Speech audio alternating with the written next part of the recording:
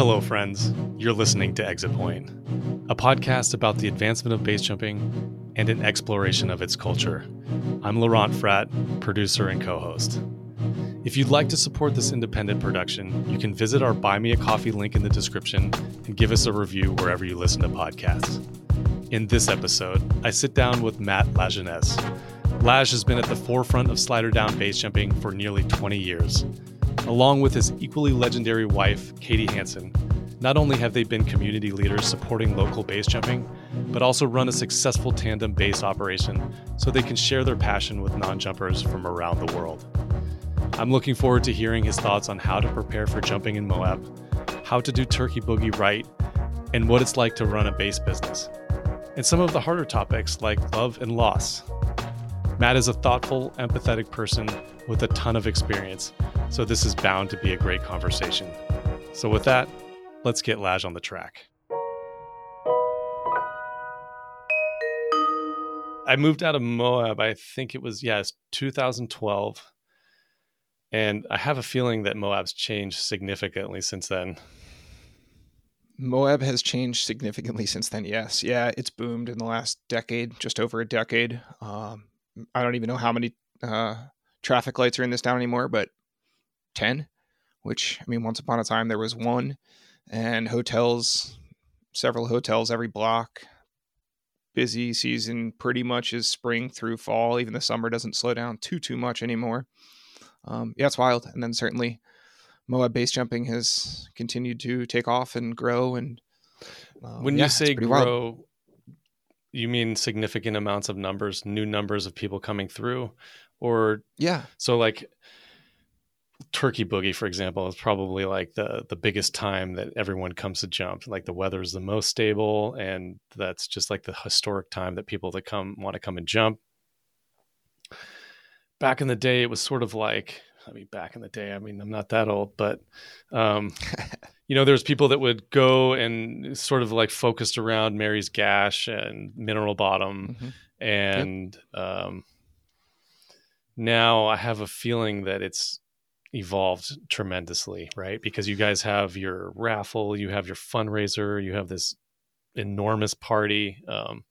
Like if I was to come back to Moab now to do some slider down jumping, I would need a complete refresher about like how not to kook it. The only thing I really remember is like, don't walk on the tufa, right? So yeah, watch out for crypto. Yeah. Don't bust the crust. There's a couple thoughts there. So once upon a time, Turkey Boogie was just that. It was Turkey Boogie. It was the week of Thanksgiving, and we'd all rally out here, and there'd be 30, 40 of us. Now Turkey Boogie is maybe 300 jumpers, and then, a handful of their friends. And plus simultaneously we have this, Gobble Gobble Highline Festival. So there's kind of two separate festivals with a lot of people that participate in both activities, and we're all kind of friends. So both events are happening at once. And usually the gatherings in Moab were maybe 2-3 times a year. And it was kind of someone sent out a message saying, hey, let's all go to Moab this spring or this winter or this fall. And we'd all pick a week and be there. Now it seems when I think Turkey Boogie, I think like from September until December 1st. It seems all fall. There's just always jumpers here. And as Moab has been more and more on people's radar, and as base jumping has exploded, the season window is longer, and the amount of jumpers flooding the area is significantly greater than when you and I were out here. I remember the discussion about impact on the ecology, the community being the town of Moab, search and rescue, all of those points like being a point of discussion about how much more can they take, right? And now, 10 plus years later, it can take a lot more, it sounds like. But I don't think it's just alone. It's part of the fact that it's been able to sustain so much activity and traffic is because you guys as a community have taken steps to ameliorate the situation, right? I like to think it's the steps that we put into it, but I'm honestly surprised how much Moab has been able to handle. how much impact from base jumpers. Because again, yeah, I mean, a decade plus ago, we were all worried like, oh, they're going to shut this down eventually for sure. Yeah. It seems that what we do is so off the radar of most people in our own little world. It feels like we have such a big impact. Most people don't even know we're here. Yeah, sure. There's a significant or noteworthy rescue pretty much every year. And that's always the time that we all panic and freak out. And no doubt I sound the alarm and probably been the one saying, hey, this is not sustainable. I've been probably screaming that the loudest, the longest. And I think in some way, someone has to say that, because even if you want to be on the safe side of things, right? Like, hey, let's keep in mind at any point they can pull this from us. They can shut us down. Jumpers don't like to believe that. They like to say, oh, they can't guard all the cliffs. True. But, who wants to get hung up on a wall, break their femur, and then also get a ticket? It just seems like there's ways that we can do it. There's healthy ways to have a relationship with Moab versus that renegade style of jumping, which just doesn't seem to work here. I think renegade jumping has its time and place, right? Mostly in the shadows, in urban environments. It's really nice to go out in nature, enjoy that nature, and then be able to like pack, on a lawn at a park without having to worry about police. Absolutely. That's one of the fun things about Moab is that you can simply enjoy where you are, even on a windy day. Who doesn't like sitting on the edge of a canyon and just staring in awe? Or, perfect day, you can, pack next to 10 of your friends in a park in grass and consider one of the hundreds of jumps that you have, in your backyard. So back then too, it was all word of mouth, really. Like I would ask Diego and I would ask Rich Webb, like, hey, I've never been to Enterprise or, Lollipop or something. And they would take me out there.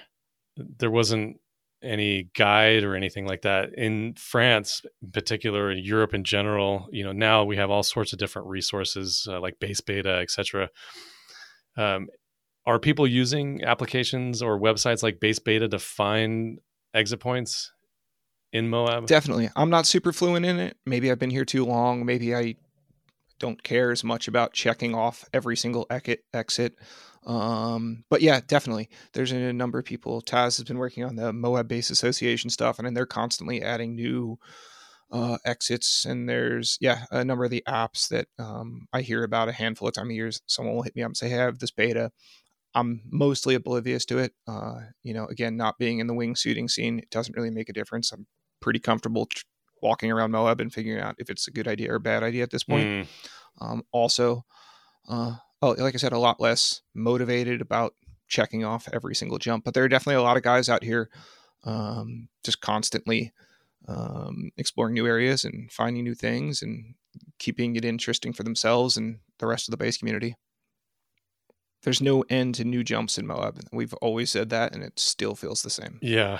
I mean, at a certain point, it can be ridiculous, right? Like someone will take a couple of steps to the side and boom, new exit, just opened it. I have been on those loads. Like, we just disconnected an anchor from 10 feet. What do you mean we're opening this? Yeah. Anyway. Yeah, so let's continue on this theme a little bit, if you don't mind, because it's nice to help people who are listening to, who are probably going to be listening to this in their car on their way to Moab. So let's see. Let's try to think of some other things that really help out when you have been here or coming for the first time. I remember, like, we were involved in a rescue for one of our jumping buddies, and Yes, we were in a group of people that included world-class climbers. People that were a part of first responding, units, and someone hit a wall, landed up on a pillar, and we all just sort of like, okay, what do we do now? And that was quite an experience. I mean, I think things have changed a little bit for both of us now, but would it be fair to say that it's a really good idea to have like a plan A if something goes wrong that you can like self extricate meaning like have some ropes and know how to get out of a situation if you're hung up on a wall? I mean, absolutely. If you can self-rescue, self-rescue. Um, I think we romanticize that idea sometimes. Some of us show up with a rope and a harness and think we're gonna be like, all right, sweet, we're sorted now. Absolutely not. Like, sure, maybe you can secure that person, maybe you can rescue that person, maybe that person's bleeding out internally and you don't have a clue what's happening. So I'd say bare minimum, have a way of getting help. And usually that's an in reach spot, some type of emergency beacon, right? When shit hits the fan, um, yeah, have a way of turning off the fan. Um, so yeah, for me, it's some method of sending for help. Um, Hopefully, the skills to stabilize a situation, or having, knowing who your point of contact is, who is the climber, who is the med person.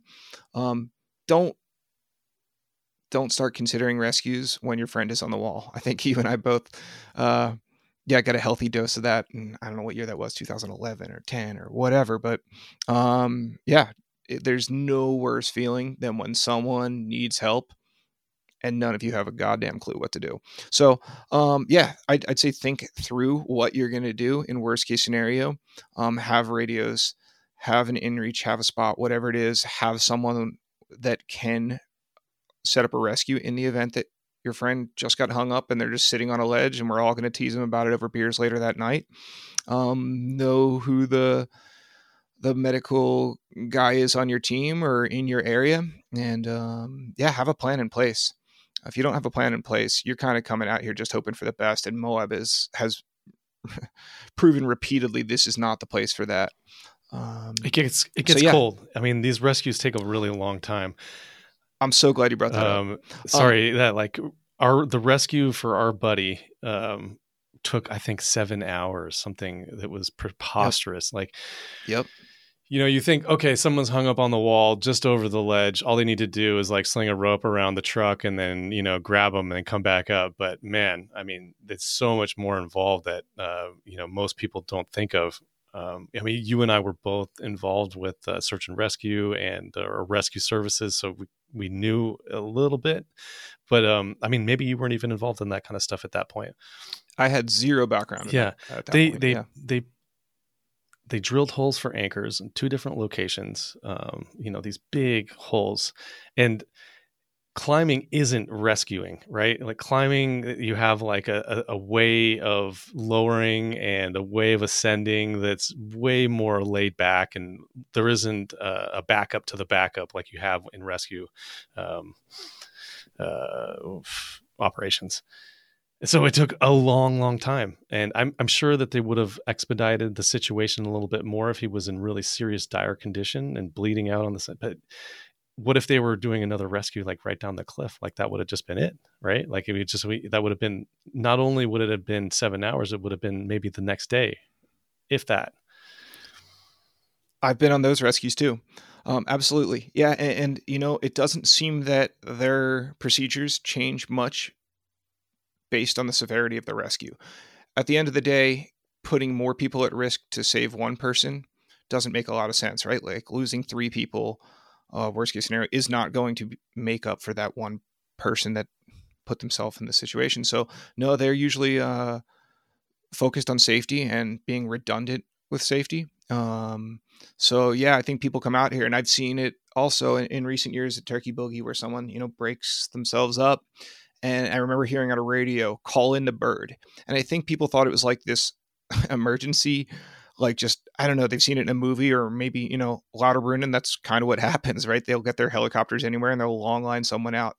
That is not the way the helicopters work here. And as you already kind of alluded to, rescues here take a long time. Just to get them to figure out where we are and then actually travel out to us is going to take hours. Which I think this topic all started by something you said, which is it gets cold out here. Turkey Boogie, the last number of years, in my opinion, has been super mild. We've had days that are in the 70s, 60s. People are walking around in t-shirts. It's been perfect jumping. For sure, there's been a couple days of snow here and there, and the nights dropped down to freezing. But I think you and I both remember some turkey bogeys that were down. I know I've been to one or two that there were nights that went to 0 degrees. And that's always my biggest fear is we always like to get off that one more jump at the end of the day, one more off Tombstone, or one more like after your epic day in Mineral Bottom. Let's get our 5th jump. What's going to happen when you hit that wall and you're stuck on that wall? Totally okay. You're just hung up on a wall. You're now up there for hours in a t-shirt. And I see it every year and I'm just like, oh man, that's going to be a terrible way to go. And I mean, it didn't happen here in Moab, but there was a number of years ago, someone died just from the temperature up in Twin Falls. I'm not sure if you remember that. They couldn't find their way out. I don't. Jumped in the middle of the night and then couldn't find his way out. And he just succumbed to the elements, the temperatures. Jesus. Yep, correct. And I mean, talk about helpless, right? Like, man. So anyway, this year I'm seeing that the high temperatures are looking like they're going to be somewhere around the 50s and quite a few nights in the 20s. So like jumpers, definitely end of the day, last few jumps, keep in mind. Don't forget to wear your jacket. It could turn.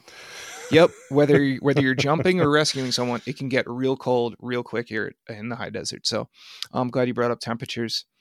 Other things like that come to mind for me, most simple things.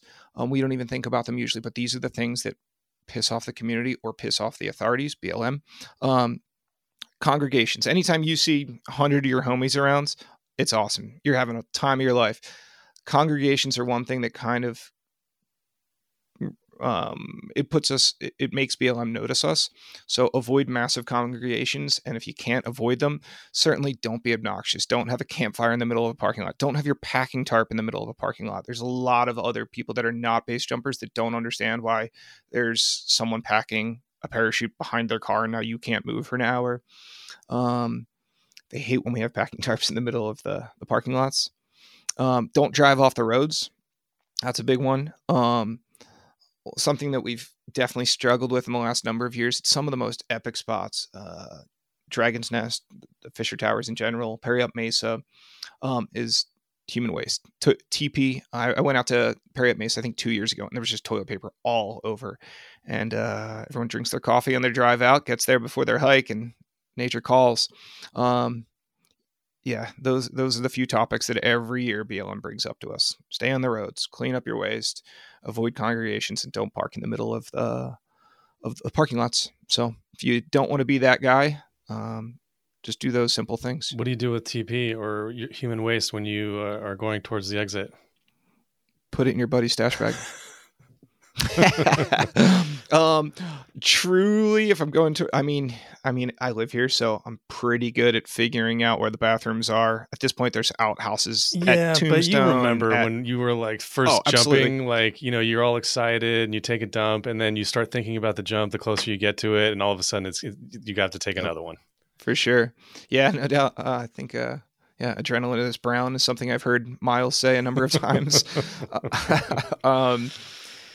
You know, that's one of those moments you got to figure out what's best, right? Like, I don't have we can come up with these situations where it's like, I don't have a wag bag. I don't have a lighter. I don't even have TP. Okay. You know, at some point you're going to have to figure it out. Don't leave. Yeah. So don't ever touch your left hand is what you're saying. Okay. Yeah. If you ever see me missing one sock, know where it went. It's somewhere behind Tombstone. No, I mean, yeah, just don't leave that stuff. Figure it out. Yeah. Figure it out. It will, every year, Moab locals have started doing a good job picking up under exits.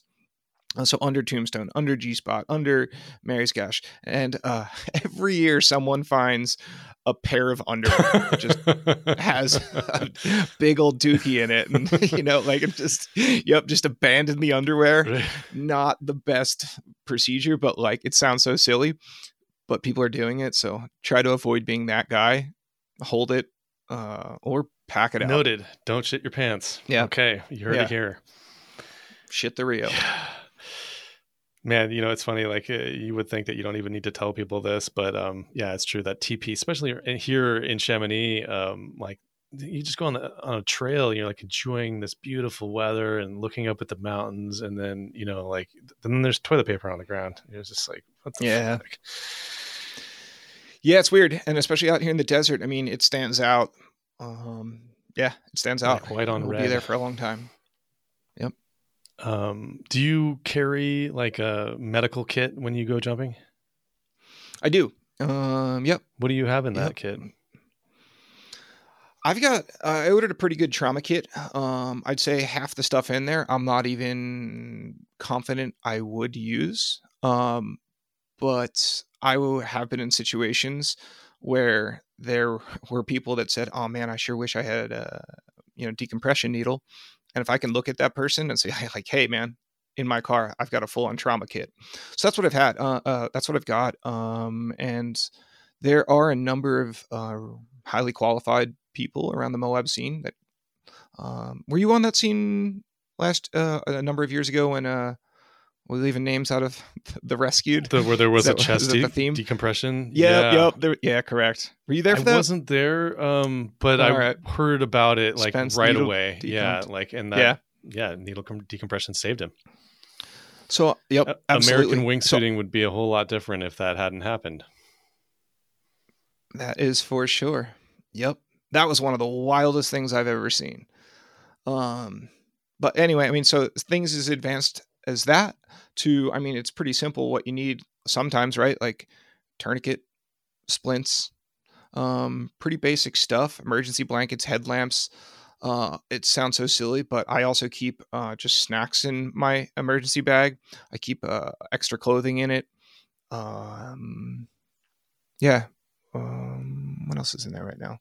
You've got your first aid stuff, but then you got your stuff if you're on a rescue for over the night, which again, I've been on those, and we're all looking at each other like, man, I would do anything for food right now, or a jacket or a headlamp. Just fill up an emergency bag with stuff that you hope you don't need, but you sure will be appreciative for, that once a year that you do need it. Yeah, I've been out on some of those long missions and like finding a smashed up like power bar. That's like the thing that I can think of now with, disgusting trail food. But then you get into a situation like that and it's just the most delicious thing ever. That's so funny you say that. One of the accidents we had out here last year, it was a long and gruesome one. And search and rescue seemed to be kind of keeping their safe space from us, that we were kind of working with them the best we could, the most they would allow. We're doing our best to kind of ease the situation. And this call was recovery, not rescue. And it had been long. And anyway, we weren't really winning SAR over. And all of a sudden I opened up a little pocket and realized I had a bunch of snacks in there, and they were mostly candies. That was all Katie. She's more a candy person. Anyway, I pulled out a handful of candy and kind of laughed about it, thinking, man, this is so my wife. And then the whole SAR team was just eyeing it up so hard, so aggressively, like, hey man, how about that candy? And that's how we won them over. So if nothing else, you'll make friends with SAR. Bring candy. If you give them snacks. Yeah. I don't know how much engaged you are with new jumpers, but do you have like sort of a rule of thumb about like when people are ready? Like, is it after like their second year? Is it after about 100 jumps at the bridge? Or, like this is like the questions I get on the wingsuiting side of things. I'm wondering like, what is it with? I love the way you asked the question. Most people ask, how many jumps do I need to come to Moab? And I think you're setting yourself up for failure, right? Because if you tell yourself you need to do 30 jumps, 80 jumps, 200 jumps, you think something's going to click when you hit that number, when you approach that number or surpass that number. Nope. It's a matter of the mind. It's a matter of the person, right? Like if you're self-aware, you'll know when you're ready. Unfortunately, a lot of jumpers really struggle with being self-aware. How realistic can you be with yourself about what you've done to prepare yourself? That's the name of the game. So there's not a set number. It's how much thought, how much time, how much action have you put into preparing for Moab? I think I'm old and scared, and both of those are true. You want to have put in more effort than most people want to believe. I think Moab's a dangerous place for jumping. Sure, thousands of jumps happen every year here, but it. In the words of Jesse Hall, the funny thing about rock is it's mostly made of rock. It hurts. Moab hurts. When everything goes great, time of your life. When everything goes wrong, it's violent, it's brutal, it's uncomfortable. Every year I see people that come out here, they say they're not going to jump, and then their buddy tells them, oh, come on, let's get you your first E. Let's get you your cliff. And sure enough, just by being here, just by proxy, they are on the edge of a cliff doing what they said they weren't going to do, what they damn well know they're not prepared to do. I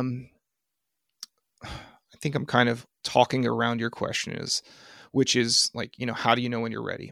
And it's pretty personal. There's, it comes down to self-awareness. And if you're sure you put in the work, if you're sure you're prepared yourself, if you know that you've done it, awesome.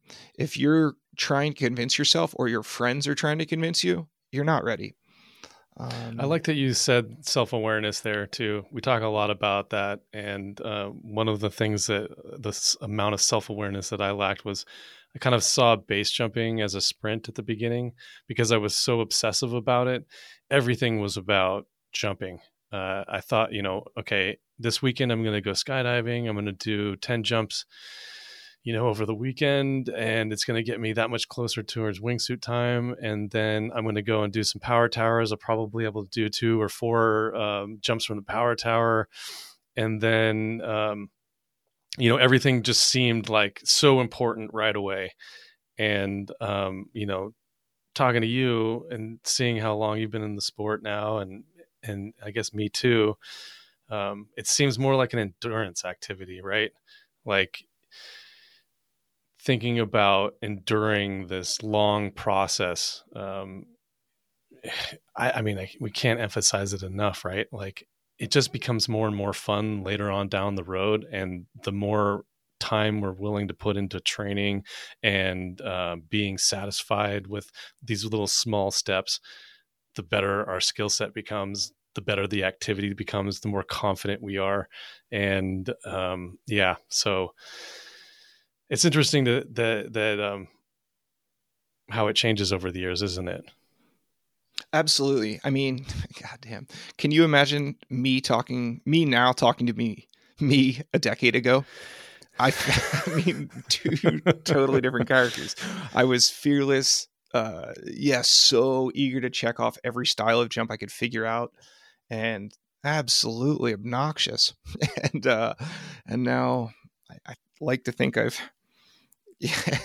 lot has changed, is what I will say. And you're right. The longer you stick around, the more you just enjoy jumping, being outdoors. You realize, like, checking everything off simply doesn't matter. Being happy matters. And putting your life at risk is not going to, you're not going to achieve anything by putting more chips on the table. I think jumpers like to, there's this weird notion that the more fearless you are, the more chips you're willing to put on the table, so to speak, the more badass you are. But I feel like jumpers that have been around a while kind of raise their eyebrow and just look at you like, man, you're simply risking everything for nothing. Take your time, have fun. And it's base jumping. You should be doing it for personal reasons, not for achieving any level of acceptance or peer approval. Back to your rowdy days, like right away, what came to mind was, Damn it, Lo. I'm not going to tell one of the stories. Don't worry. Good, because I think my mother-in-law is going to listen to this. There was it was a 3-way on Wall Street, and that means something else. Yeah. That means 3 jumpers. Mother-in-law, we're talking about base jumping. So I think you did like a barrel roll. God, I want to say it was Charlie and Chris, that I can't even remember his last name. And you guys all landed. I could be getting the jumpers wrong here, but you guys all landed, and it was just like huge eyes. Everyone didn't really talk. and it was. Do you remember that jump even? Was it yes, I do. I think I almost went through the top skin of Sean Dunlap's parachute. Okay. Is that the one you're talking Man, it was about? Sean. I Okay. pulled my My bad, feet up Sean. over the nose of his All parachute. right. Yeah, we had done a two-way and we left at the right time, but he was standing at a position where he's lower than me. So although he was the high man, he exited and was just below me. Anyway, yeah, he deployed. I remember it was a double barrel roll. I came around and just saw parachute. And he, of course, he had a 90 right into me. And I tucked my feet and went by him. And I do remember that. Those were very much, the days when one person did an aerial and you thought, well, I've got to one up that. Which is about the most idiotic way of base jumping, but I don't know, maybe it's a phase also. Is this time of year is it high traffic season for tandem base jumping? We slowed down a bit. October was pretty good. Yeah, we were pretty busy in October. We just wrapped up. Last weekend was a sprint. We did a 22 jumps event. That was pretty cool. So we had a bunch of veterans out here, jumped with them, and then took them on a bunch of other Moab adventures. Usually 22 jumps works with experienced jumpers that are also veterans. This was an event that was for non-jumpers that are veterans. And that was pretty cool. Anytime busy season in Moab is spring and fall. So we'll, of course, be busy when town's busy. A lot of the people that come here for tandem base jumping come here because of social media. They see something and they get their mind set on it and they're like, oh, I need to go do that. So the people that do that often don't really follow the tourism season. They're just trying to check off their bucket list experience. I met one of those guys recently. He was planning to do a tandem base jump, and LeBlanc and Marine called me up and said, hey, we need a camera guy to film our tandem wingsuit operation like in a couple of days. And I roll up and there's this guy there, his teeth were so white. It was like clear instantly that he's American. And and he was like super fired up. Long story short, such a cool experience following them in the sky, like just an awesome operation that they're running. The passengers have a time of their life. And we landed and he was stoked and we were just, carried on a little bit of chit chat. And he said, oh yeah, I'm talking to this guy, Matt, and we're going to do a tandem base jump. And I was like, oh, no way. This world is so small. Yep. Yeah, I know exactly who you mean. And he was such a good dude. He went from you guys and then a week or two later was in Moab. And yeah, he did 3 tandems with us. Oh, 3 in 24 hours. Amazing. Yeah. And then I forget I think he had already gone wing walking, or maybe he was going wing walking next. And then he was going shark diving, and he's all over the place. But what a fun dude to make friends with. And yeah, it was pretty cool. You know what's something that really stuck out in my mind about him is that he said right away with like no reservations that he was like, yeah, I'm not really the guy to do it by myself. So, and he didn't care. He wasn't like, I think some of us who participate are so like independent thinking that we're like, of course, I'm going to go learn how to do it by myself. But he was like, no, this sounds fun. I'm going to go connect with somebody that's a professional and I'm going to jump off a cliff and boom, move on. And I was like, wow, that's pretty freaking rad. I agree. It seemed a little not on the path that most of us are on, but most of us, we get so hyper focused on our objectives that we hold that course. It was pretty cool that he was the opposite and very comfortable with it, like you said, but then just willing to go check off 1,000 other experiences that I'll probably never do because I'm so focused on the handful of experiences I do love. He was an interesting character that I'm super glad I met. And it was pretty cool to see him out there in France tandem wingsuiting, and then 2 weeks later in Moab tandem base jumping. Yeah. I mean, you brought up earlier, like, can you imagine me talking to my 10-year younger self? Do you think that back then you ever thought that you would be living in Moab running a tandem operation? I don't even know if a tandem base jump had been done at that point. 10 years ago, yeah. Mario. Yes, you know what? That's right. That they started doing tandem base jumps back then. Yeah, when I was living there. Yeah, he was around 2011. I've tried to figure out his actual first jump. It was 2010 or 2011 here in Moab. Chuma's been doing them out here, kind of dabbling in them ever since. But it's funny. Okay, so Mario, I remember jumping with him. I remember seeing him, and I remember thinking, like, man, first of all, forget tandems. I thought that guy was like the blueprint for being the right jumper, a base jumper, right? You know, he was a role model in a lot of ways, from canopy skills to opening exits to the way he carried himself. Yeah, he was just a role model to me. And I specifically remember thinking, man, that's incredible. That guy's doing tandems. I'll never be that guy. And ever since I got my tandem rating in 2009 or 2010, I forget, it was right around the same time he started jumping. It was always like a distant goal, but something I was always flirting with. And over the years, in 2014, I started playing with the permit process, 2017, the insurance process. And there was one or two things that kind of slowed me down. And anyway, I just decided like it was time. Do I think no, I mean, there's no way I could have. First, there was two parts to your question. One is, did I ever see myself living in Moab? And no, I avoided living in Moab for a number of reasons for a long time. So, but it kept bringing me back, and I kept spending more and more time here. So the Moab box is checked. And tandems, from where I sit now, oddly enough, it's the thing that makes the most sense for me and for my life. I mean, this is the rabbit hole I went down, not just tandems, but base jumping. And I think my background, from being a school teacher to being just a rowdy character, a brief stint at the fire department, just background with a lot of fundraising and summer camps and working with community and large populations of the community.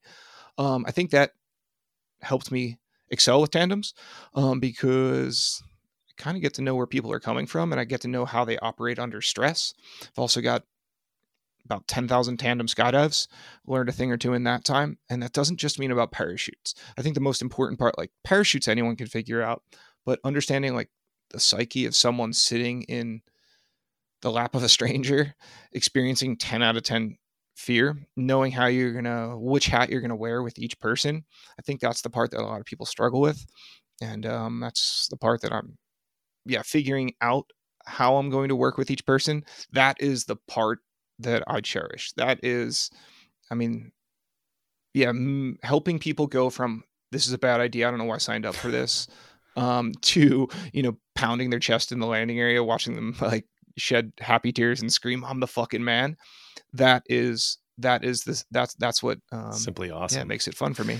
Yeah. Yeah. It really shows in your social media presence. Like the passenger is really put forward as the star of the show. And I think it's also the way that you talk to them at the edge.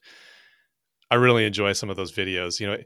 If you go to your page and you look, it all kind of looks the same, right? It's like someone standing behind someone else at the edge of a cliff, or there's a big, tandem-based Moab canopy, but you really have this way of engaging with the passenger that's pretty special. And I think that a lot of people who idealize being, whether it be a tandem skydiver, paraglider, even a mountain guide, I think a lot of people get into it thinking, okay, I love the mountains, I'm going to be a mountain guide. And, being in Chamonix, for example, that's the example that I can relate to, is like, just because you love the mountains doesn't mean that you're going to do a good job or enjoy your life taking people into the mountains under high risk situations. Like I remember approaching the Aiguille de Midi, and just like that, a woman, like you said, 10 out of 10 fear, doesn't know where the tandem paragliding instructor is. He's kind of snickering because he knows that where she's looking for, and he kind of like calls her over. He doesn't even stand up. And they're just like, he's like continuing to smoke a little hand-rolled cigarette. And it wasn't at all the ideal situation that I would want for a family member or someone. I want somebody who's like you, who's enjoys vicariously the experience that the passengers are getting. And I mean, obviously that goes without saying, but then also like highly trained and seasoned parachuting. The one thing that I don't quite understand, maybe you can help me understand, is like what can go wrong? What are the things that experience will help negate when someone who is new to base jumping thinks that, oh, it's just a static line base jump, they always go on heading? Yeah, definitely don't think that. Certainly for your own safety, but definitely not if you're considering tandems. Um, so what can go wrong? I mean, the obvious, right? Rigging. There's a number of things like our deployment system is super simple until it's fatal. If you mess that up in any way, it will be an immediate double fatality. So make sure that you get that right every time. And okay, and then yeah, all the things you need skill for, but what that person is going to introduce to the experience is unknowns, right? They're going to ask you questions. They're going to have anxiety. They are going to not intentionally, they are going to unintentionally do everything they can to distract you from the obvious. And the second that you give up that required attention to detail, you introduce a world of chaos. And it sounds so silly, and I'm sure a lot of young jumpers think, oh, yeah, but that wouldn't happen to me. No, it happens to all of us, right? We all get distracted. You need to be able to operate in a way that you know how to immediately respond to whatever that passenger is experiencing, but also achieve the super simple goals. What can go wrong? I mean, I think the most obvious, again, deployment, 180, the parachute opens the wrong direction, the wing loading, and that'll be a rough situation.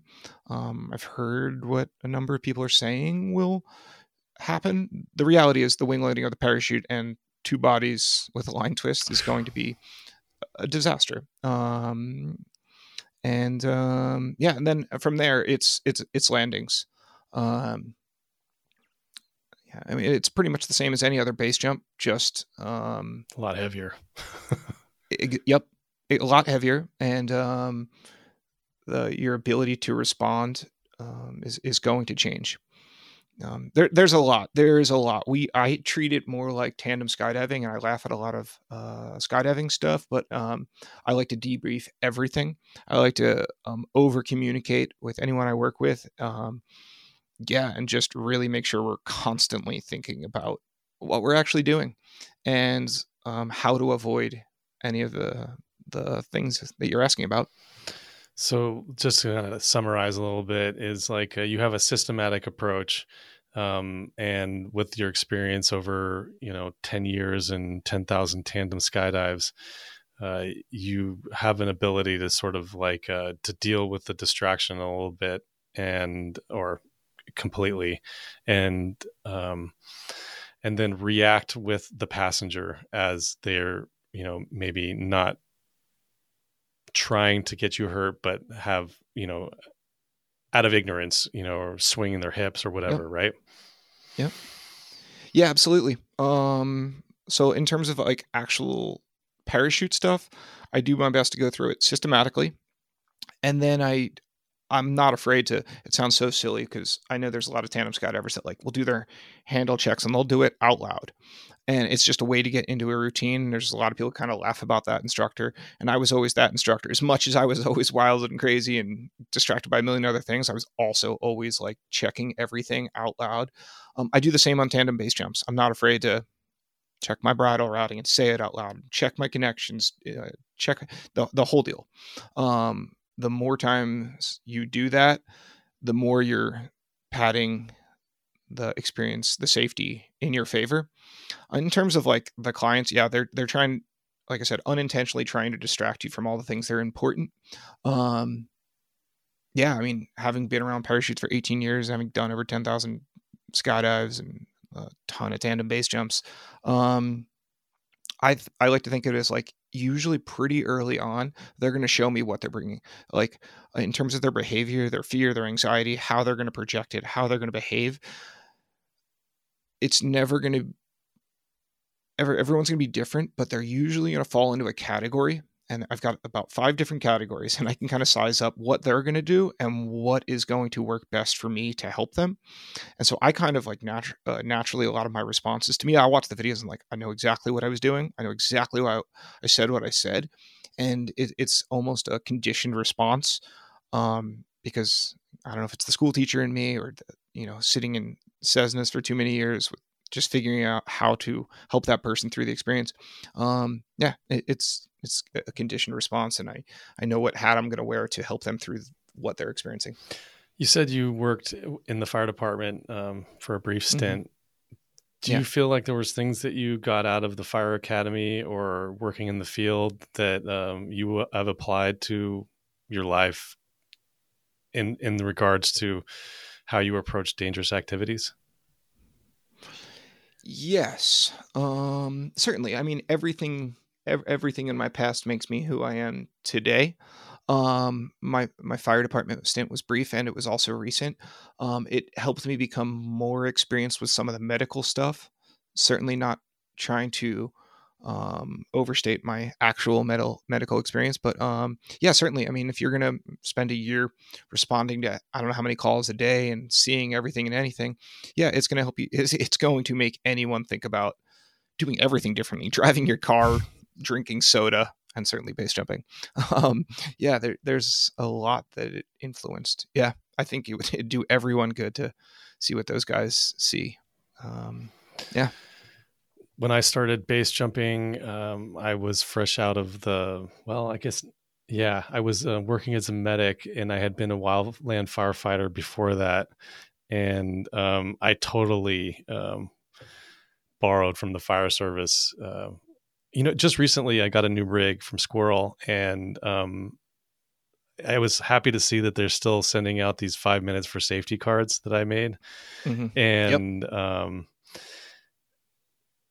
that was something that was, pounded into all of us as firefighters, is like the watch out situations and what can go wrong, and, visualizing all of the common dangers and whatnot from the exit point and before that as well. So the exit point was, the fire service was really influential in the way that I approached base jumping, and probably still does, even though it's been, 14, 15 years now. Yep. I think it definitely influenced who I am and how I carry myself in the outdoors, around base jumping, skydiving, whatever. For me, it's a matter of like, it made me realize, so when you get into base jumping, there's this talk of how current you are, and being current, and current will make you safer because you're practicing your skill. But I also it helped me notice that we get comfortable risking more, right? So the more you do something, the more comfortable you get with risk. And you don't realize how much more risk you're actually introducing, and you've just become too comfortable with it. And it definitely applies to base jumping. I'm just looking over this card again, and it's funny because I haven't looked at it in a long time. But that was number 6, is account for the double-edged sword of currency and complacency. Yeah, it's a double-edged sword. Huh? It's a thing. You need to be current. You need to practice your skill, but understand, I mean, how many current talented jumpers could we sit here and name in 60 seconds that are either dead or their lives have forever been negatively impacted by base jumping because they just got too comfortable with their craft? And whether it be keeping up with their gear or, again, just introducing so much risk that at some point it was just not sustainable. I don't know how many names we'd come up with, but Yeah, it'd skill be a and lot. survival really don't have a whole lot of correlation, right? I mean, you need to be Well said. skilled to a certain extent to survive, but then it becomes a double-edged sword because the more skills that you acquire, the more novelty that you continue to seek because of these endochemicals that are released when we do it start to like not be as powerful from that Yep. standard flat and stable from a big X amount of X high cliff. You got to start doing things that are more novel. You got to start trying new things. You got to do more and more and more to get that same hit that you had before. Yep. And at a certain point, right? Like you have to just sort of be content with other aspects of it for continuing to participate.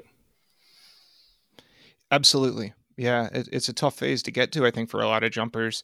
I don't want to sound, yeah, I forget how I sound. Yeah, it's a tough point to get because you kind of have to survive it in order to get there, right? Either that or you need to be really strong and maybe have lived a lot of life prior to it. Really be pretty heads up and headstrong. But at some point, you have to practice the craft. You have to get out there and become a base jumper, and push through that phase of checking the boxes and becoming competent, and also not get carried away with ego or silly mindless tasks that will that have no benefit. You're now in, I don't know how many years in a career for Sky Sports, and 18. 18. Okay. And we're talking about longevity in terms of base jumping, survival and stuff like that. There's another element here of longevity and, canopy sports, being a professional skydiver, paraglider, base jumper, what have you, can wear on people tremendously. I mean, the amount of people, friends of ours in common, that have been burned out from doing tandems, from flying in the tunnel, from taking people on paraglider rides. It's the vast majority. What do you think the characteristics that you bring to your career have made that different for you? Well, first, I don't know that they are different to me. Let me say that absolutely I've experienced burnout on things that I long loved, right? Tandem skydiving to me was a blast for a long time. Now, man, please don't make me, um, so I think mixing it up, finding a lot of ways to keep it interesting and don't do the same thing over and over and over, because even if you love it right now, and even if you love it in 3 years, that day where the human brain is just not designed to do the same thing over and over and over is coming. Your brain's going to recognize, oh my God, I'm so unsatisfied. I do the same thing every day, and the monotony it's a heavy burden for, especially the way that most jumpers are wired. Sure, we're all different, but like we have a lot of similarities in personality types, and so keep learning. Don't identify as don't. Oh man, so many people are.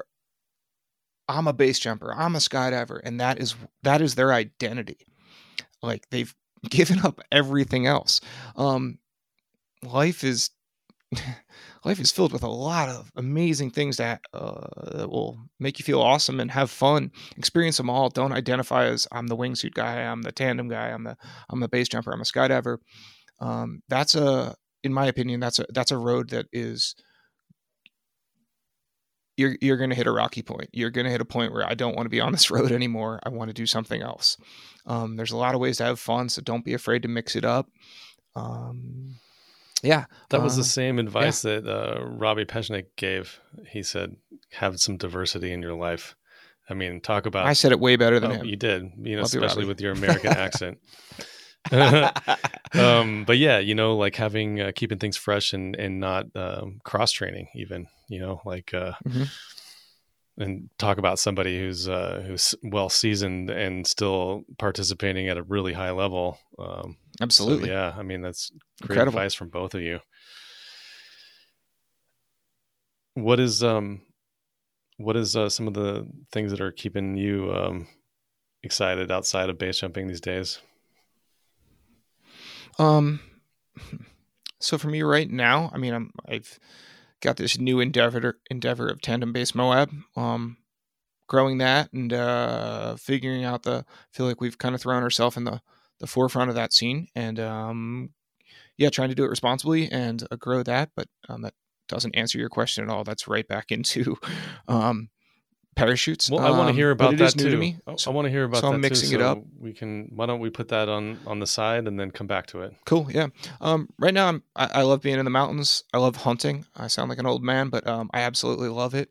Most things anything outdoors has always been kind of something that where I'm going to find my mind is most at ease and I'm happiest naturally. So I focus on things that take me outdoors. Love travel. I love being near the ocean. Mm, yeah. My stinking dog, the best dog ever. He's a full-grown wolf, 15 pounds. Awesome. Yeah, man. I had a hard time with work. I've been having a hard time with work lately. Covering the situation with Israel and Gaza is particularly draining. I mean, I can't complain about my situation while the things that I'm seeing are just some of the most horrendous, and it's truly a dark, dark moment in human existence. But washing my dog and hitting the vape pen and washing my dog for about an hour was like probably one of the most therapeutic things I've done for myself in a while. It's funny. It's amazing what a good pet will do for you. It's so good. Yeah. What would you say is like one of your major struggles with your tandem-based operation these days? That's a good question, man. Struggles. I want to keep growing it, but I want to grow it responsibly. I've been amazed how successful we've been. And it seems that we are not yet at the max capacity, but I don't want to grow it irresponsibly or like recklessly. I'm pretty timid about working with other people and finding people that like, man, I'm not trying to sound smug, but I feel are fully qualified and also carry themselves in a positive manner, or at least are able to have that switch. I think I've always been a little bit of a puzzle to a lot of people, because on one hand, like when I met you, it was like, man, that guy's crazy. He was streaking the bar. He was doing these crazy jumps, reckless. And they're like, yeah, he's a 5th grade school teacher. And then like someone would see me the next day and they're like, what? He's Mr. L right now. Anyway, finding people that have that switch that can be base jumper in one moment and professional guide in the next moment. Let's linger on that for a second, because I think that's really cool. I think a lot of people who are approaching the sport maybe kid themselves that they have all the attributes. And I think you, as a business owner who are looking to trust your whole life basically at this point in their hands, probably have to have a certain set of attributes. What specifically are you looking for in people that you work with? People that are self-aware. They know what their actual strengths and weaknesses are. People that absolutely have the parachute skills. People that are not in it to tell people that they are, yeah, I'm a tandem base jumper. It seems there's a lot of people. It seems to be a current fad or like a box people want to check, and that scares the bejesus out of me. Yeah, level-headed or reasonably level-headed, or the ability to, like I said, have that switch where, okay, I'm not just a bro up here about to huck some sick jump in front of my friend. I am going to meet this person where they are, which is they are about to face the biggest fear they've ever had, and I'm going to figure out how to help them through the experience. I'm going to make them feel awesome. I'm going to make them experience absolute terror and then absolute like pride.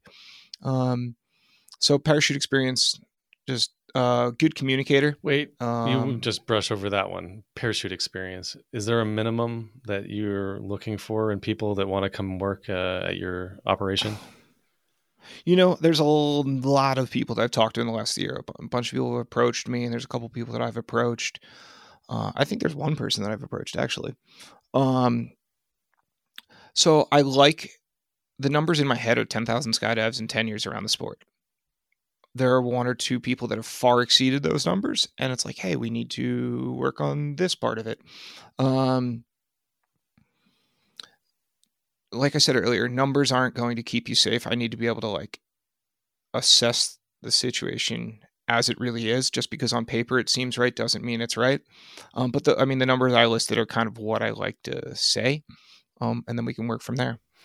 I kind of have this visual of you like standing out in Mary's Gash with like a bunch of like recruits, and you're like hosing them down, making them do burpees and stuff like that. Oh man, we need to make that video. People are ringing the bell because they can't handle the training. Oh God, I think most base jumpers want no part of it, and I understand that and respect that. And, so being switched on, having a bunch of experience under their belt, not only with under parachute, but time in the sport, and then an element of empathy. Yeah, I think you may have said it better than me. Yeah, good communicator, be able to understand that this is about them, not you. Speaking of communicating, what is it like to be married to someone who base jumps? Most of the time, pretty awesome, man. I like the way you asked that question too. What is it like to be married to someone that base jumps? So these days, to be clear, I mean, she base jumps more than I do these days. I'm very much not in my prime in terms of like getting out, getting after it, doing the most cutting edge, badass stuff ever. Checked most of my dream jumps off and experienced most of what I want to experience.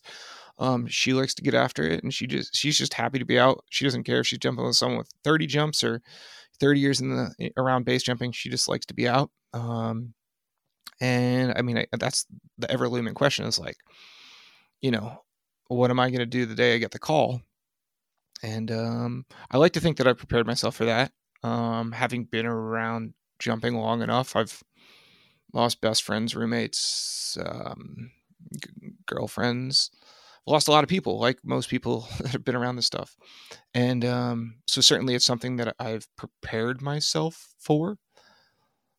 Never to imply that it's, I don't know, man. Preparation how do only you put goes that? so Like, far. I could never ask her not to jump because then she wouldn't be her, right? Hopefully she's jumping just like the rest of us. Hopefully she's jumping for her own benefit, her own happiness, her own self-exploration. If I were to ask her not to do something she loves, I've now forever changed the person I love. I don't know, man. I mean, shit. I think you and I talked about it, and Katie had an accident that I should have lost her to a number of years ago. Can you describe that, like the accident? The accident or the Katie? Katie went in. Man, that sounded weird to say. She went in and walked away, and I got the call, and she said, "Oh no, I got the text. It said, I'm fine, going to hospital." And I was like, "This is not a normal text. I think I'm going to pick up the phone and call." And then, sure enough, I did, and she explained she had an accident, and she full on landed a wingsuit, and went to the hospital, and the hospital told her she's going to be sore for a couple days. And it was the hospital told her honestly, that she's going to be sore for a couple of days. That's the American healthcare you hear about overseas, Lo. No, I wasn't intending to reflect the hospital at all. It was, I mean, it's just a crazy situation. Like I said, I mean, I've been around a lot of loss, probably too much loss, and that was one of the weirdest ones because I say it was the easiest for me, and I think that's got to feel weird for her to hear. All I know is that essentially I didn't experience. I'm sorry. Before you go farther, can you explain that a little bit? the easiest one? Which part? I mean, because she Okay, didn't so actually die, so correct. Yeah. It was all said and over by the time I even found out about it. Right. I wasn't on site looking for her, wondering, "Hey, why don't we see a parachute? Why didn't like I didn't have to deal with any of that. thankfully. By the time it got to my radar, it was I'm okay. I'm gonna go get checked out. Um, for yeah. Every other incident like that I've ever been on, it's like, hey, like I've got to go through this traumatic experience of potentially something pretty gruesome and scarring to the fuck all that. I'll deal with that 100 times over. The worst is contacting parents, right? Like, Yeah. That's the worst, man. Looking a mother in her eye on Mother's Day and telling her son's dead, like that shit sucks. That's enough to make me want to tell everyone, don't base jump. No, that with Katie. Well, wait, it's not just base jumping either, though. I mean, because you and I worked with fire and as a medic and as an EMT, and that happens in all sorts of domains in life. None of us are getting out alive, that's for sure. And it does, Lo, but I'm not saying that normal life is just as dangerous as base jumping. I think general base jumping accelerates life. You get exposed to way more highs and you get exposed to a lot more lows. And all of us seem to come at this life with a little bit more. For example, when my dad died, I had more experience with death than anybody that was there. And it really put me like in a kind of uncomfortable situation at first. Like I had some self-doubt because I was, telling my uncles and I was coaching my mom and I was coaching everybody around me, people that were twice my age, about what dealing with death is like. And I don't know where I was going with that. Sort of lost my train of thought there. It sounded like you were kind of just saying, like, I don't know, we experience loss, but so does everyone else, or like I said, kind of none of us are getting out alive. And I agree, but I mean, even at the fire department, again, not trying to overstate my fire experience, yes, we're all gonna die. Does seem, man, I have no idea. Could you sit down and name everyone that's you've known that has passed in the last 20 years? Absolutely not. Impossible. Absolutely impossible. Not. No. So like it, and I can't say that to be true of anything else. And yeah, man, it's like, so there's something I kind of know where you were going with the story about your dad, and it's coaching other people. And, once you're around it, you kind of really understand the gift that you have, which is life, right? Like it's this, every day you wake up, it's like, hell, man, I'm going to go experience something that puts joy in my soul and a smile on my face. Now it's me that's losing my train of thought. This is two old men rambling at each other now, Lo. Two old bald men, to put it two old good-looking men. I agree. Why don't we talk a little bit about because what you were going to say was that that was the easiest one because you had prepared the most for it. Well, hang on one second. The reason that was the easiest was because I experienced no loss. I experienced no trauma, right? To me, it was like, oh my God, I got away with a miracle. She got away with a miracle. We got away with a miracle. So to me, my life didn't change aside for like, I mean, she's one of those crazy stories that you hear about. And so it made it easy versus all the other ones, threw off 6 months to 5 years of my life. It made me more appreciative of her and happy for her. And I got to experience that in a new way, which it doesn't go down that way often. Usually that's it. That's all. That's the end. Time for a new chapter and some hurt and some grief and confusion and stuff like that. And that wasn't the case. She came home and she got to keep going through her side of that. You said that you have lost partners in the past. Do you want to tell Mm-hmm. me a little bit about that? Well, yeah, sure. I mean, if if it's interesting, yeah, I'll forever shout their names, Katie Canal and Rami. I mean, Rami's, I The yeah, most legendary tracker of all time in base jumping. yeah, you know, and I'll stop you there because we love that word. We love the word legend, and I've heard the word legend a million times in base jumping. He's the only one I'm aware of. That dude ran into sure death, you know, for a base jumper that had drowned in front of him, and he just followed her in. I think, in the words of Adam Crum, something like "base jumping didn't kill Rami, friendship did." If that's not like one of the most legendary, heroic, badass things that someone could say, you know, about you after your life, I don't know what is. Um, anyway, yeah, Katie was someone that was special to me. We'd been dating for a while, and anyway, we have our story, which isn't to be shared here. And yeah, man, that I don't know. Yeah, yeah, dating a jumper comes with a um Some emotional all of the baggage. normal yeah, yeah, exactly. That's what I'm trying to, I guess, say in a more complicated way. It's a lot of emotional baggage, and you know, we're all willing to put our own self, our own body, our own being on the line when we base jump. It's a different thing when you're like, oh man, I'm gonna have to deal with all of that. You know, when you're talking about dating a jumper, and a lot of times it's whatever, it's sustainable, it feels good, but when the day comes, it's a lot. It's a lot.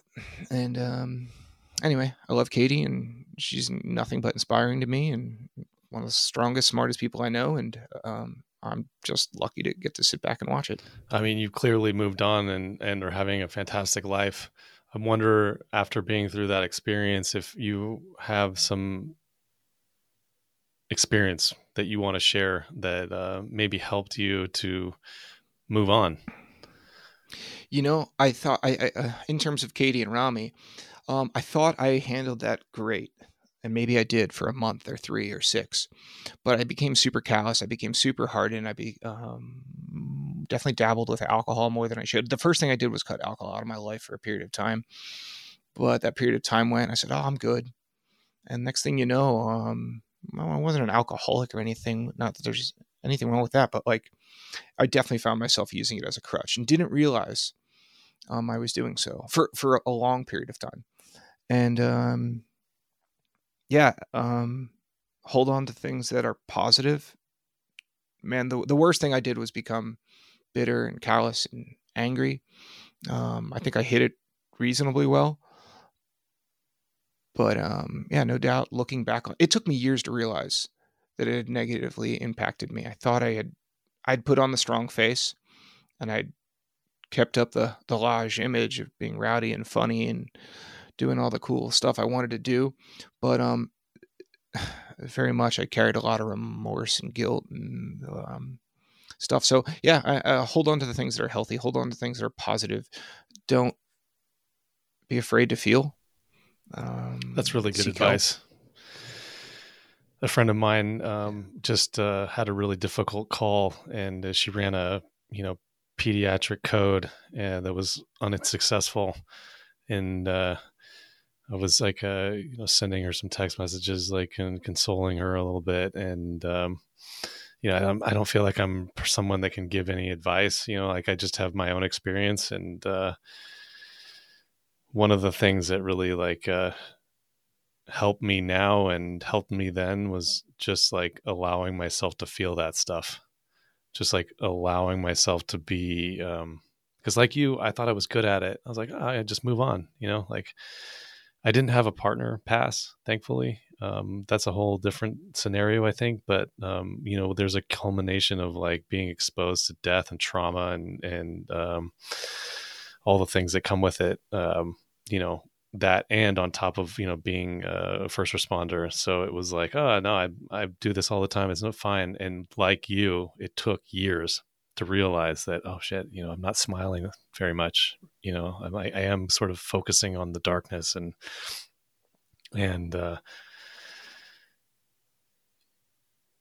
did you do any, what are some like practical things that maybe can help people to like engage with right away? Like, did you go to therapy? Did you seek No, some counseling? I Did you, no, you didn't do any of that. no, I didn't. No, I pushed on through. I put the smile on. I kept doing things. And again, I think for a while I thought that by just carrying on with life, I was, quote, being strong was the right thing to do. And really what I was doing was neglecting self. And no, I think it took honestly my relationship with Katie Hansen, my wife, to kind of open me up and make me kind of deal with some of the things that I was dealing with. And I think prior to that, I had just become hardened and was, I don't want to say faking it. I still felt like authentic, but calloused, man, for sure. I was putting on a smile and very much carrying a lot of guilt and shame and all that stuff. No, I here's what I'll say. What I found about those times is nothing can make them better. Like when someone passes, there's no words, there's no thing you can do to make it better, except give it time. You need to trust that you will make it through that period of time. There are things you can do that will make it worse, right? So that's what I know. You can't do things to make it better. You can do things to make it worse.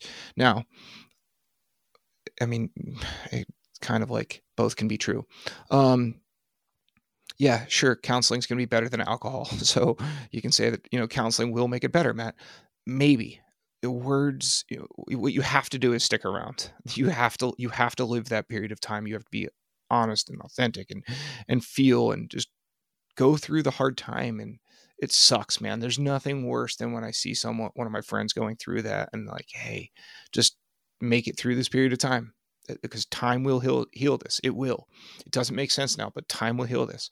And then there's the opposite, where the negative things. You can get angry, you can get violent, you can go down the drugs and alcohol route. You can jump your face off, and sure enough, we'll bury you in a couple months also.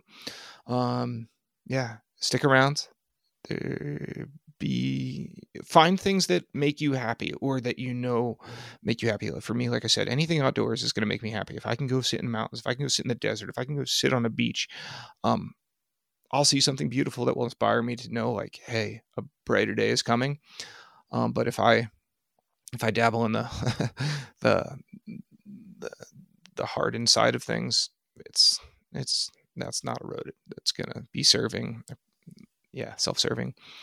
I don't know. Yeah, I think everyone's different, and unfortunately, base jumpers are a pretty unique, interesting mindset that, yeah, we just got to go through the highs, the peaks and valleys kind of thing. The highs are high and the lows, man,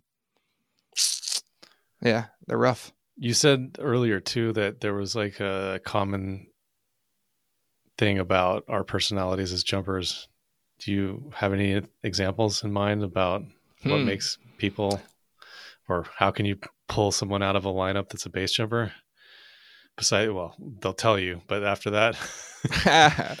So, I mean, not really. I think I'd end up rambling, but like, okay, just yes. I mean, we're a subculture of subcultures, right?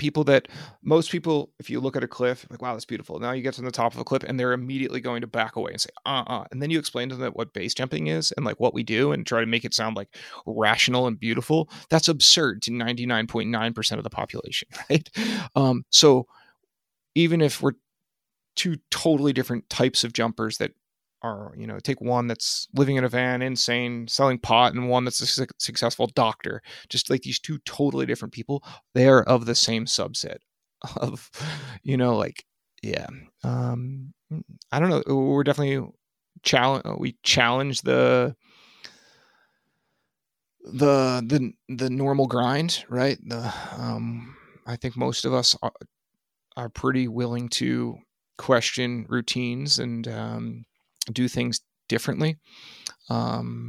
Maybe not so willing to settle down into just normal jobs or routines, or a lot of us, didn't get married at 18 and have kids at 18. There are jumpers that did and do, and that's all fine too. But again, most of us tend to deviate from norm, whatever that is. Yeah, I I guess think you're that's right. probably the biggest commonality. Probably, I think we're all sort of willing to risk it all to have a special life, to have these special life experiences. Agreed. I think most of us would rather just experience as much as we can and actually, firsthand, like real life, like, whoa, holy shit, there I was, this, or just have amazing stories. Like, you're not going to believe this story. Let me tell you. Versus, the monotony of We have shared some pretty 9 to 5. awesome stories, and you were talking about Mario earlier, and for the other people there, we had this weekend where we called it Hell yeah, we did. Attack the Fishers, and we Yeah. had all of our friends that came out highlining on the Fisher Towers. We had parachutes, climbers, speed wings, base jumpers.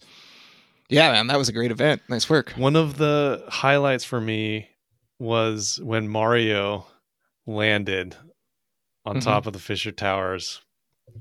Yep, me too. And I think that you were one of the guys that attempted it right before him. Am I wrong? Correct. Yeah, I wasn't going to say that because I was going to sound like a colossal douchebag. But I remember, again, being a young jumper and having heard he was going to do it, and he was awesome. And yeah, I did. I went a jumper or two before him, and I was like, well, fuck it, I'll give it a go. And I did, and I was committed, and sure enough, I got right there, and then just turned away the last minute. Wasn't right. Mario had properly prepared for doing that. I was just all ego, all I can do it, and then like, nope, I'm out. And, well, give yourself a little bit of credit. I think you laughed as you pulled away. Like that sounds like what I would have done. Like, yeah, nope, I'm faking it. So God, I feel really bad. It was Ellen and I for sure that jugged up there, and someone had set static lines all the way up. Thankfully, yep. I don't remember who it is, and man, I'm sorry because that's a lot of work, and I was really appreciative. We got up there, and it's not a big area. I would say it's probably like a landing area that at the very most is like 12 feet, 13 feet long, something like that. And yeah, Kingfisher proper, that was Mario's landing area for sure. That's a good estimate. People seem to crash into the boulder field now. It seems to be like rite of passage these days. And it's going to be interesting the day that there's a rescue up there. I mean, it's been repeated, but he did it with so much style. Correct. And like there was some preparation, style, all of it, execution, all the things, Mario. Yep. And then, repacked at the top and then hucked a gainer, of course. Yep. But one of the things that I sort of didn't expect, and learn from that was like, oh, there's all this lift on the face, like you guys are coming into land on the sunny side of the cliff or the tower. And there was all this lift, and he knew that there was going to be a bunch of lift when he arrived. And so he came in low. So like almost like the nose of his parachute was like in line with the landing area. And, if there had been no lift, his body would have and everything just smashed right into the side of the tower. But then just at that final moment, the lift picks up and the whole thing picks up and he boom, flares and lands. And it was just, oh man, it was spectacular. It was just, absolutely, man. Cheering. You could hear the cheering from the exit 13 years ago. I think that made all of us proud. I feel like we all experienced it almost as if we did it. Because most of us were in some way like, we were friends with him, but we were fanboys of him too. Like, and there was like, he was the type of guy that you wanted to root for, like what he was doing was impressive, but he didn't carry himself like it was impressive. He just was doing what he wanted to do for no other reason that than that he wanted to do it. And he had done all the, I remember hearing rumors of how many times he had practiced it and flown right over top of it and right by it. And, did all the work, Yeah. Not just, I mean, I'm convinced. Hey, I'm going to put all the chips on the table. Yeah. He was, no, I'm going to do all the work. I'm sure that he didn't do it then on purpose. Like, he would have done that. He could have done that and not told anybody and been totally fine with it. And I think that that's something that's full of class. It just happened to fall on a period that there was just a bunch of people out there. And so it was like, that was a great event. Oh man, it was so fun. One of the only things I think that saved us, cause we were all going pretty hard.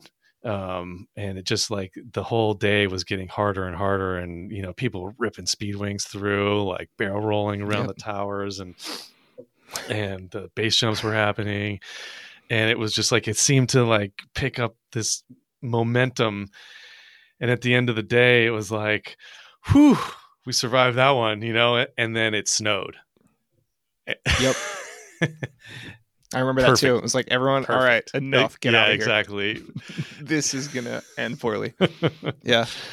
That was a great event. I've long talked about doing that one again, but I kind of feel like that's one of those chasing your tail things. Like it was just a magic moment. Don't try to recreate it. Sure, you can do it again, do it, but don't try to make it what it was, because that was just a magic time. It was a magic time for me. Less jumpers and for younger all of us. in my career, and for sure.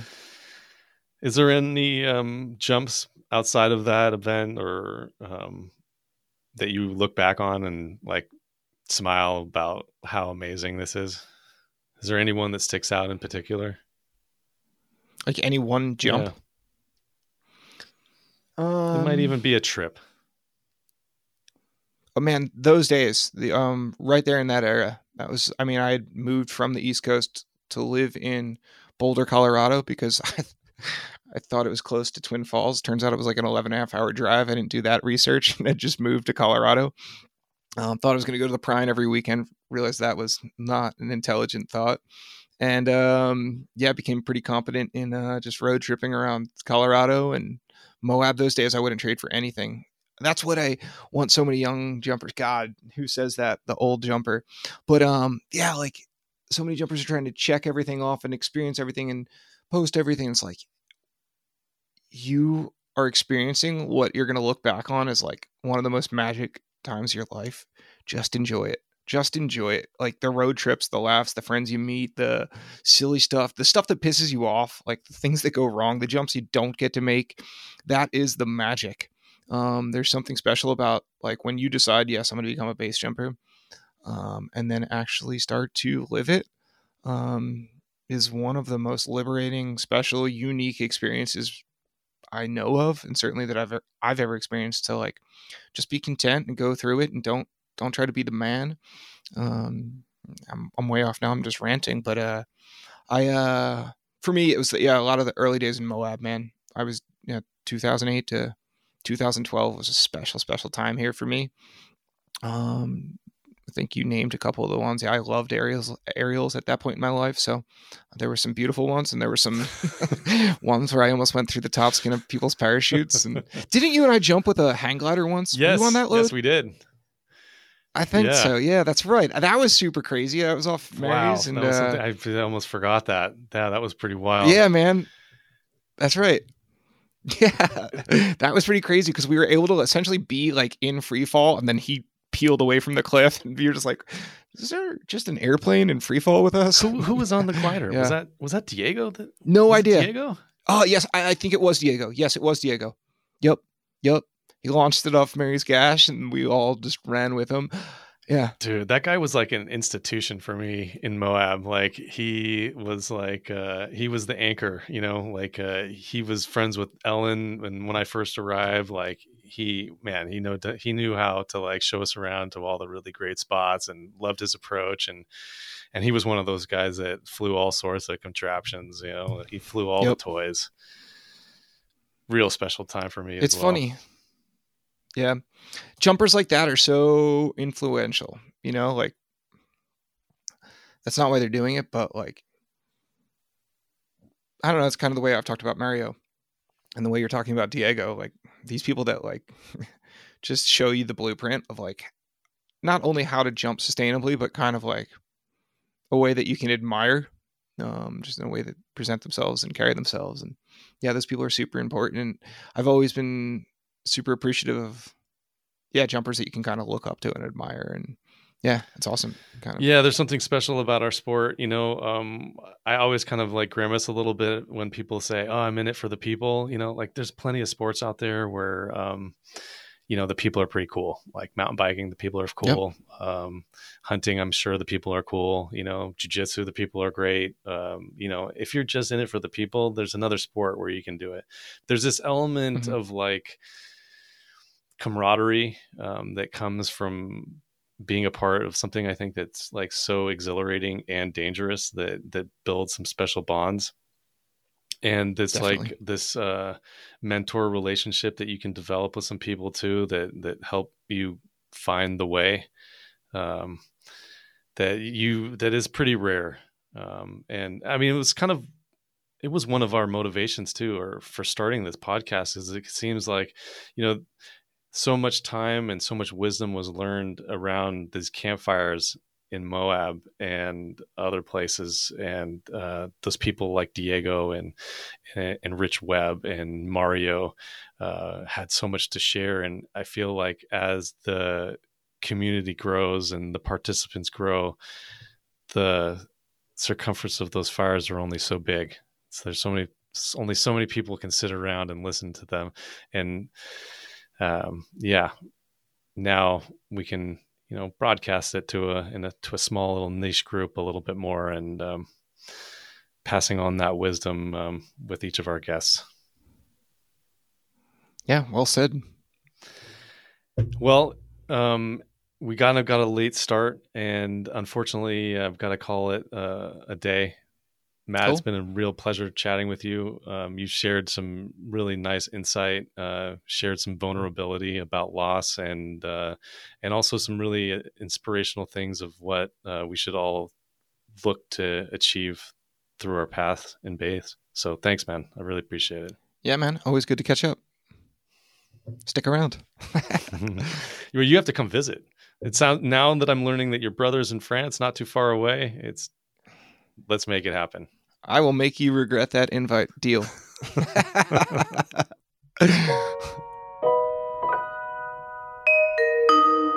We hope you enjoyed this episode. If you have any thoughts about what you've just heard, please don't hesitate to hit us up. A big shout out to Mark Stockwell, our sound mixer and co-producer. We love you, man. If you'd like to learn more about the podcast, please visit exitpointpodcast.com. See you on the next one.